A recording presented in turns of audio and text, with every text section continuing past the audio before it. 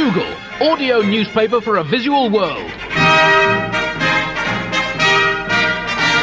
Hello, Buglers. Welcome to issue 24 of The Bugle, the world's leading audio newspaper for the week beginning Monday, the 14th of April 2008. This is only the third ever issue of The Bugle whose digits add up to 6, following issues 15 and 6. With me, Andy Zaltzman, in London, and in glorious New York City, John Oliver. Hello, Buglers. You are lucky I'm still here after that mathematical opening, Andy. You've already given me a bit of a headache. I just think these historical moments need to be commemorated appropriately. Numbers are not my friend. As always, some sections of The Bugle go straight in the bin. This week, a men's health supplement with features on your left kidney, sell or save, is it possible to have too many pairs of sunglasses, and an audiobook of Dr. Wickenham Stoop's best-selling tome, Chances Are It's 80% Terminal, The Hypochondriac's Guide to Sneezing. Also rejected from The Bugle this week, a free audio tattoo, a lifelong snippet of sound that plays over and over again from a concealed speaker underneath the skin on your arm. Here is your free audio tattoo. I love Mum. Yes, it's only audible when you take your shirt off, but still, it might sound cool now, but do you really want a faded version of that blaring out when you're 70?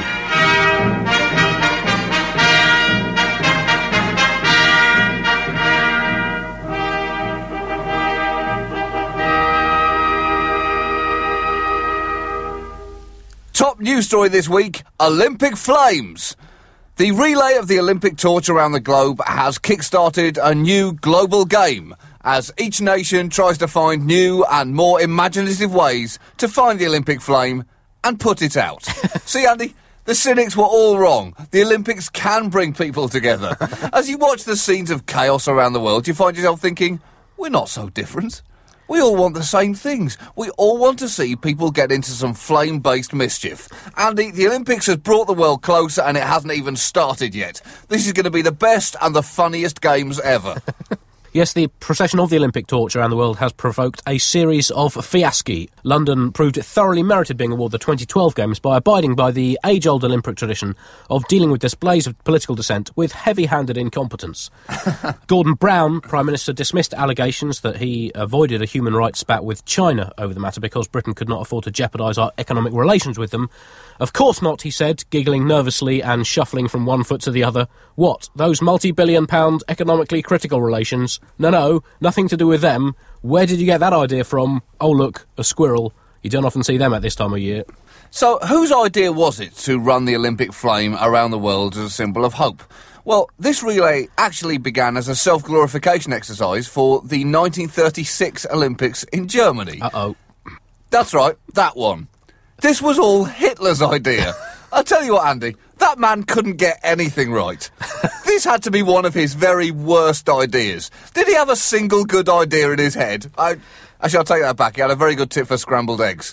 But it's buried in the middle of Mein Kampf, just after something pretty racist. What was that, splash of milk, low heat? And a dash of paprika. What? God, he's a madman. He's a madman. It should have been clear then, as soon as that was published.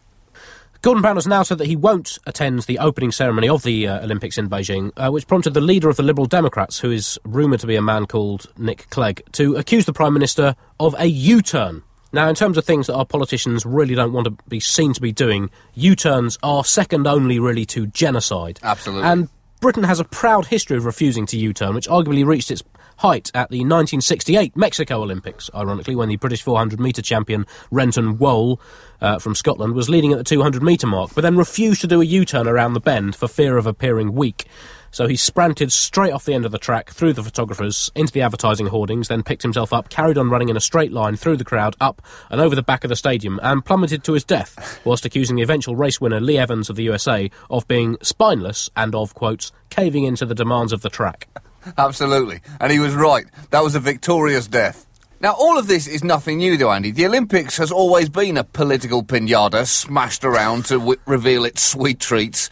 It has long been the target for political boycotts. In fact, the Barcelona Games of 1992 were the first to be boycott-free since the Rome Games of 1960.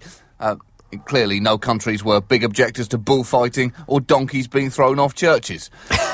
And full boycotts for nations began in 1908 at the... well, hold on, this can't be right. London Games. What? What have we ever done to anybody, Andy? Who had a grievance with us then? Oh, I see. It was the Irish athletes, angry at Britain's refusal to grant independence. Luckily, that was all sorted out quickly afterwards, and there have been absolutely no problems whatsoever since then. And even the US team staged a protest against us during those games when the captain of the American team refused to dip the Stars and Stripes to King Edward VII at the opening ceremony, saying, "This flag dips to no earthly king." And this tradition continues to this day and is actually set to be quite an interesting little side story when we host the games in London in 2012. Dip your flag to the Queen, Yankees.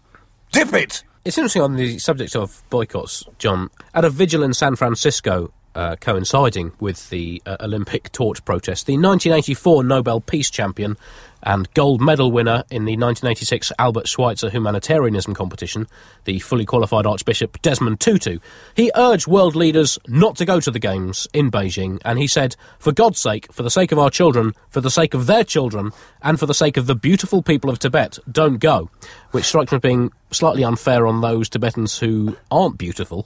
It's almost as if the press can only get an angle on it if there's totty involved. Tutu continued, "Tell your counterparts in Beijing that you wanted to come, but looked at your schedule and realised that you have something else to do." Now that is really taking the hardest possible line on human rights, confronting it head on.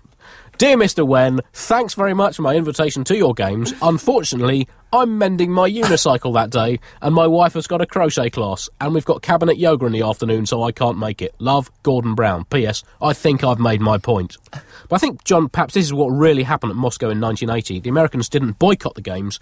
They simply remembered that they were supposed to be helping Jeff move a chest of drawers into his daughter's room. And in 1984, the Eastern Bloc countries didn't boycott the LA Games in a tit-for-tat reprisal.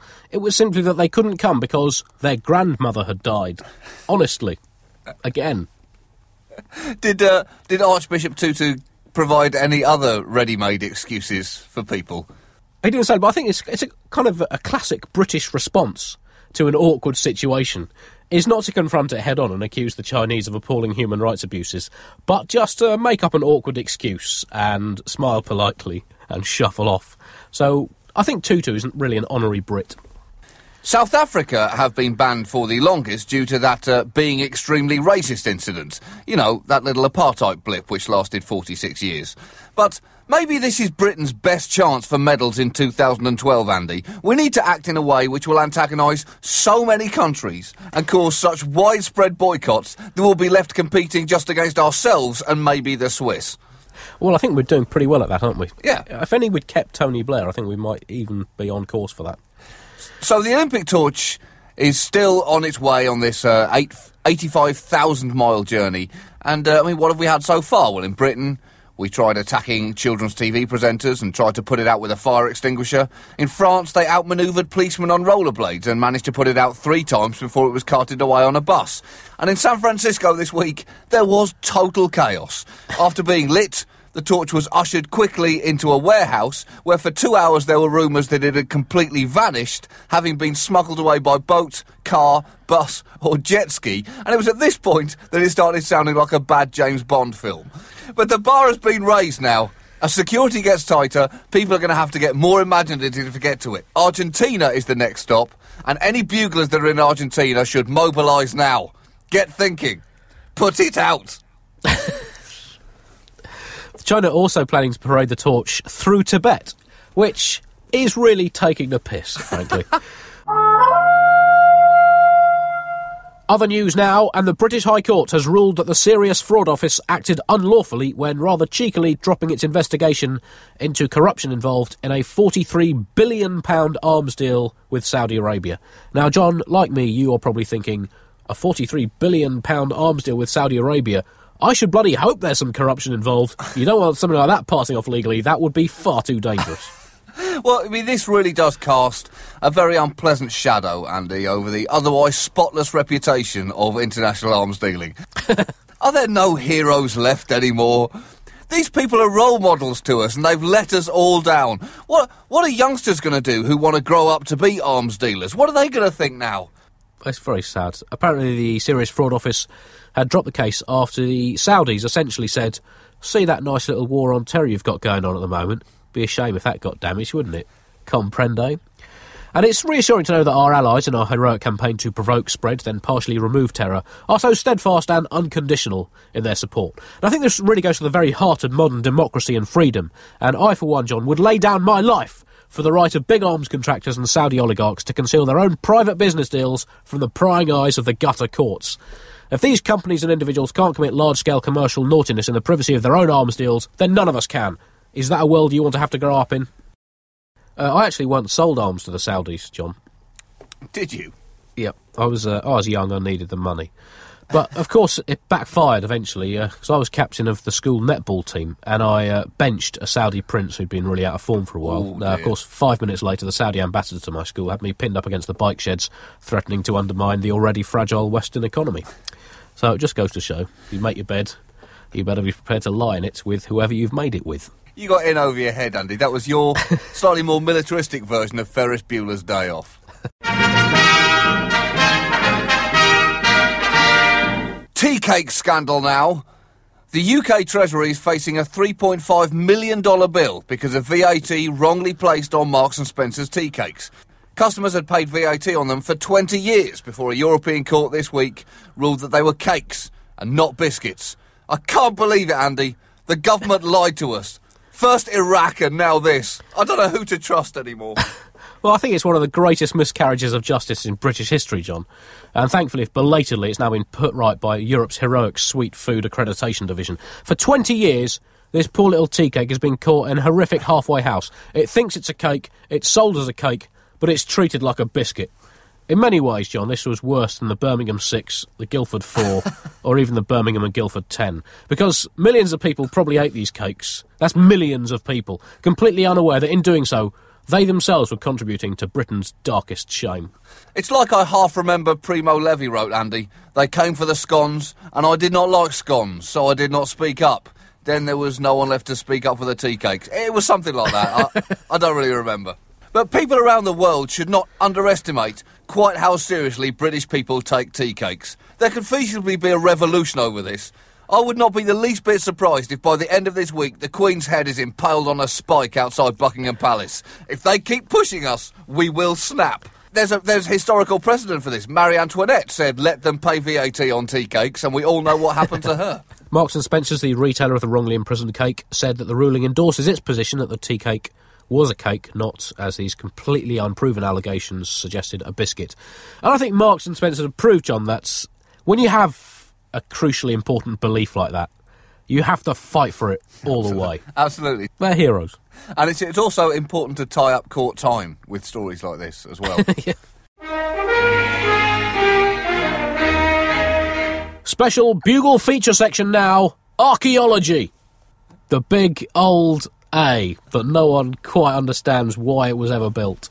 Stonehenge, and the first major excavations for nearly 50 years at Stonehenge have been taking place. Stonehenge, or as I like to call it, the jewel of the A303. Oh, what a road. What a road, Andy. Stonehenge is a 5,000-year-old mystic stone circle, but in many ways, I prefer standing in the middle of Stonehenge and looking at the A303 and thinking, how did they do that? How did they build such a road? So hopefully these excavations will help us find out what on earth this silly collection of stones was supposed to be for. Two of the top-ranked Stonehenge experts in the British rankings are leading the dig. They believe that the skeletal remains of ill people found at the site suggest that the henge, or Stony, was a kind of Neolithic NHS drop-in centre. If proven, this would make it Britain's second most obsolete medical facility after the unusable birthing pool at St George's Hospital in Tooting. One theory they hope to look into is that the large blue stones were said to have healing properties and that people would come from miles around with their sick relatives to be cured. And in that sense, it could well be that Stonehenge was the first NHS hospital. Large queues, impressive in theory, but increasingly ramshackle and responsible for many, many deaths. There are other theories as to what the world's oldest but funkiest midsummer nightclub was in fact supposed to be. 1, an impractical calendar. 2, a multiplex druid cinema. 3, a long-term prank by the prehistoric guys and girls to make us think they were weirder than they actually were. Or a tax dodge. How else do you explain the complete lack of paperwork for such a massive building project? It stinks, John. It stinks. It really does.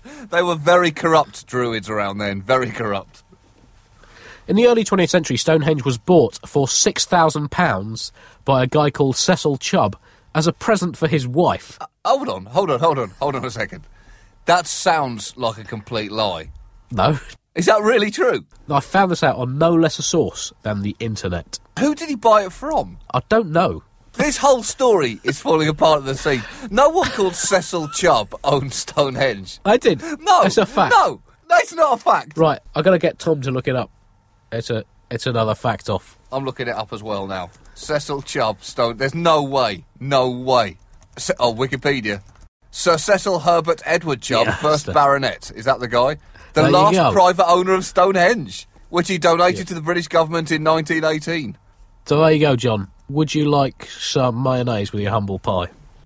It still doesn't say who he bought it from. It doesn't matter, John. The fact is he bought it for £6,000 as a present for his wife. Now, I think she must have thought that he either really loved her, really hated her, or was having a really strange affair. But I think also with Stonehenge, perhaps if these prehistoric dunderheads had spent less time moving massive bits of rock from Wales to Wiltshire and more time learning how to organise themselves militarily, they might have had a better chance of stopping the Romans when they eventually invaded a couple of thousand years later. It's very much the Millennium Dome of its time, John, because for all eternity people will look at it and wonder what the hell people were thinking of when they built it, and no one will ever truly know. I just cannot stop thinking about the fact he bought it for his wife. Yeah. There is absolutely no way, one, she saw that coming, and two, that she wanted it. No way. Guess what it is? I don't know, Cecil. You've bought me some pretty weird things in the past. I don't know, have you given me a kind of cliff front property? No. Is it a scarf? It's not a scarf. It's not a scarf, although now you've said it, I think that might have been easier. Because I do need a scarf, Cecil, and I did drop hints saying how much I would like a scarf. I know, but what I thought even more was you'd like an inexplicable 5,000-year-old circle of stones. Mm-hmm. Other archaeology news and prehistoric shit could offer a clue to the origin of Americans. 14,000-year-old pieces of crap are promising to reveal how the first humans made it to America. The fossilised turds, referred to as a human coprolite to avoid offending people who don't believe that defecation should have been allowed to happen before the invention of the flushing toilet, suggest that America was populated by people originally from Siberia, which, with hindsight, makes the whole Cold War look like a petty family squabble. That's right, fossilised faeces from a US cave may solve the riddle of how and when humans came to the Americas, or it may solve the riddle of which kid snuck into the cave to take a dump last week. I wonder, whoever it is 14,000 years ago, Andy, who dropped this now legendary deuce, looked down on it A what, John? And said... A what? A legendary deuce. If you use terminology like that, you're going to lose your passport. I wonder if the person who dropped it looked down and said, that is going to make scientists very excited in 14,000 years' time, before his friend said, what a scientist, Barry, and clubbed him to death. Apparently they also found the fossilised remains of a cryptic crossword, half finished. More exciting archaeological finds on the site of the London Olympics. They found the ancient Well of Skepticism, and which still works apparently, and also somewhere underneath the Olympic site is the Olympic money vortex, sucking money into it like a lonely vacuum cleaner drinking a milkshake. Your emails now, and possibly the most spectacular email ever sent to the Bugle, from a man whose name we can't quite decipher. It could be Will, or it could be Indy, or it could be Will in Indy. He writes this, addressed to John and myself, as Oily and Schmaltz. Which I think, if we ever hit the Jewish circuit, John, that could be quite a good double act name. That sounds like a great 1920s double act. Hey, Oily, what's that, Schmaltz? This gentleman writes, just what do you think you are doing? Are you humorists, or is attempted humorical behaviour? ? First law of clowns, embody fundamental truths in your satire. Embittered deconstructive bile, as spoon-fed by failing socialist scruds. It reads like it might be an entire audio cryptic crossword. Do you know what a scrud is? It sounds like an insult. At NYT and its UK clones. That's New York Times. It's only momentarily amusing, though, apparently. All right. And that only in brief spots when truth is accidentally encountered. Could be a horoscope. Then shame and embarrassment set in. Wow, what a disappointment, he continues. I heard your webcast, number 22, and thought it had promise, but on reviewing past episodes, I see you are cranky, muddled, hater satire, business as usual. What? Your USA audience, the ever-shrinking NYT crowd, and nearly extinct Radio America snarks, maybe enough to keep you in beverages at the local NYC political circle jerks. No, I don't live in New York, John. Is there something you've not been telling me about what you get up to on a Thursday night? Well, yeah, just general circle jerking. What do you do on a Thursday? But what about returning home to the UK? He continues. Do they have satire under Sharia law? What? No, they don't. That's the answer's implicit in the question there. Let me get this straight. You actually have some kind of potty prince or dismal duke or something who cross-dresses as an Bedouin kaftan flapper? What? I don't believe anybody could understand that sentence. Is that where jihadists keep their satire under their skirts? What's the latest beheading joke out of East End? It's like a Lewis Carroll nonsense poem.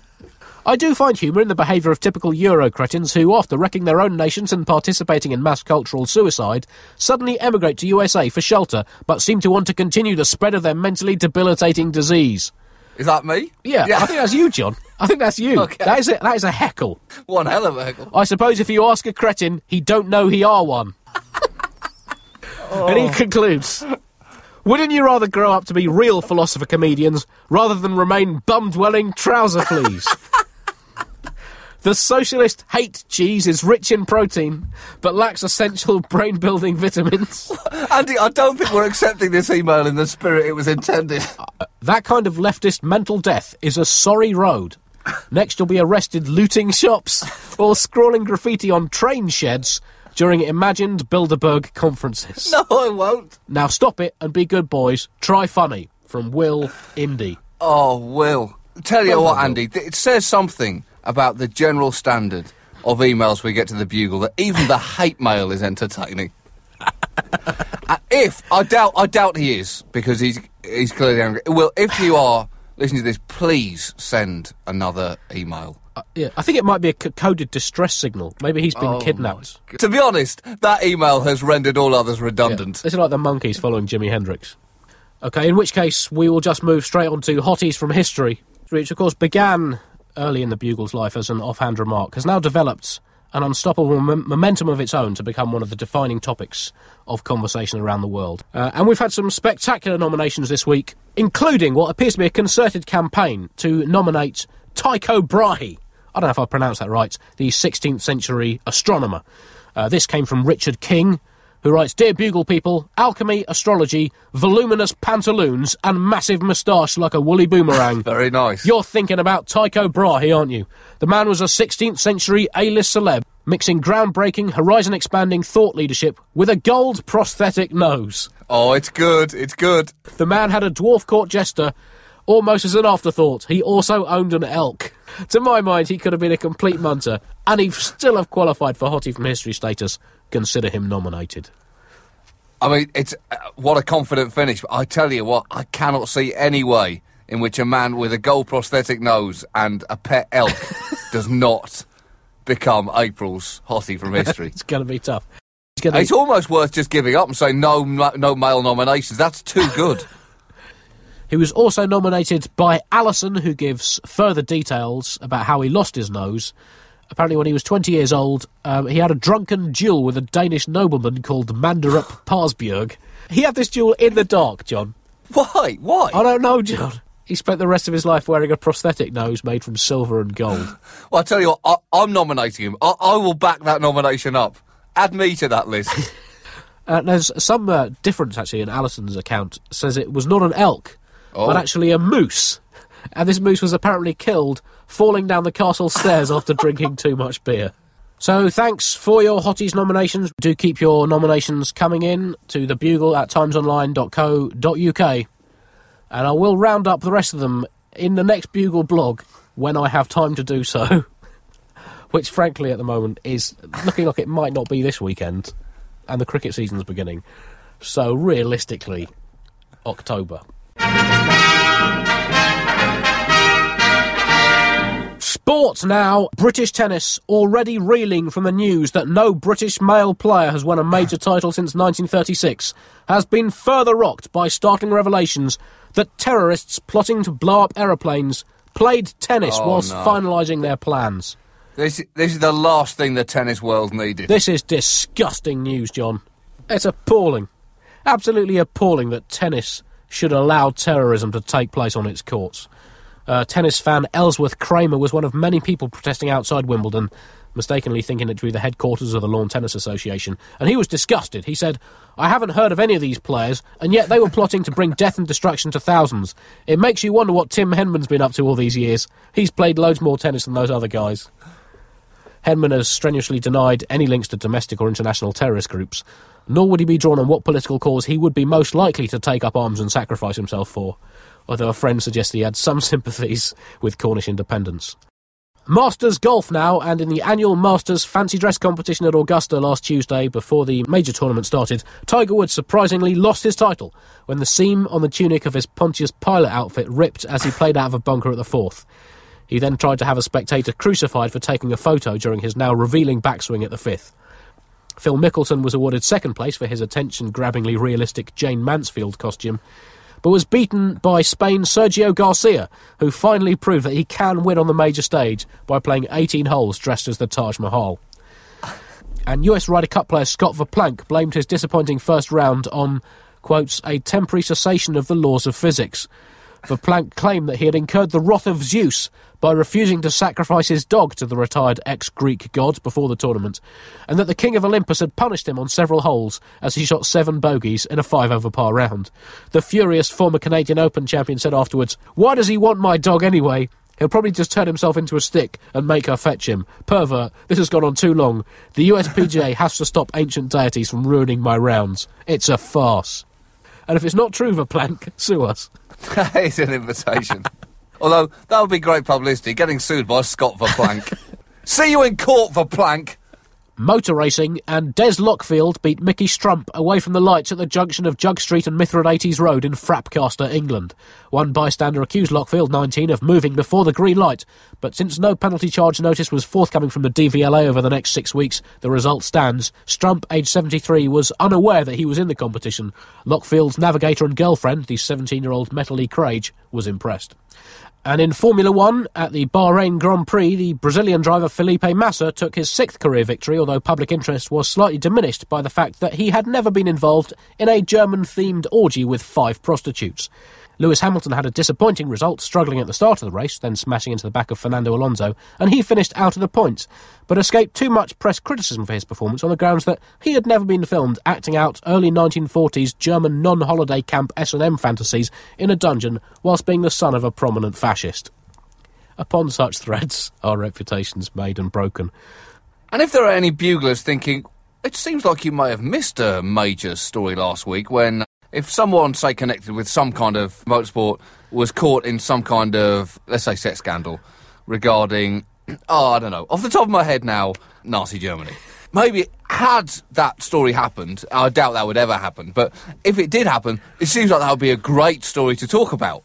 Well, had that happened, and had we maybe last week recorded gleefully a long section about it, just hypothetically talking now, and maybe had that happened, we would have been told to take it out on legal grounds. Maybe. That's what I'm just thinking. That's probably what might have happened had that event happened and had we gleefully recorded something about that event for 15 to 20 minutes. But it didn't happen, so this point is moot.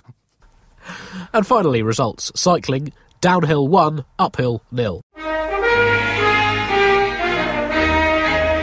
Now the audio cryptic crosswords. It's approaching the end of this. What? Hold on. You got my attention now. Is that true? There's still a few weeks to go, John. A few? What's few? 3? I don't know. For you, there's a lifetime to go before you really understand crosswords and hence life. Interestingly, we had an email from Andy in Atco, who tells us, in last week's audio cryptic crossword, I blacked in one of the audio boxes so that my answer would fit into the space provided. Is this within the rules? Are we looking for the solution, or will a solution to the puzzle suffice? Well, thanks, Andy, and well done for taking part. But I'm afraid I must apply strict rules. There is only one solution to this crossword. I'm very much a audio cryptic crossword fundamentalist. I believe that my answer is right, and everyone else's is wrong. And if they get the wrong answer, they will burn in hell for eternity. Meanwhile, here's 18 across. And in fact, this calls back to a comment John made earlier in the show about the apartheid era. It's 12 letters long, split into 3 words of 5, 1 and 6, and really goes to the hearts of the political troubles facing South Africa. A messed up sham in South Africa leads to an opening to do some vandalism. Have you got it? I'm a crossword atheist, Andy. You can put me down as a non-believer. Bugle forecast now, and Sunday, just gone, was the London Marathon. My forecast for that, retrospectively, John, is that someone skinny will have won it. My forecast is, and this is a bit more an outsider, someone in a rhino costume will have won it this year. Also, good luck, retrospectively, to my friend Tim, who's running in it. Yeah, good luck retrospectively, Tim. I hope you win. And, you know, if you don't win, I'll pursue you around London with a big loser sign. So that's it from issue 24 of The Bugle. Do keep your emails coming in to thebugle@timesonline.co.uk, particularly if they are baffling barrages of abuse. We do appreciate the friendly emails that you do send in, but frankly, something like that is always going to be more entertaining. It's a special, special treat. Bye! Ta-ta!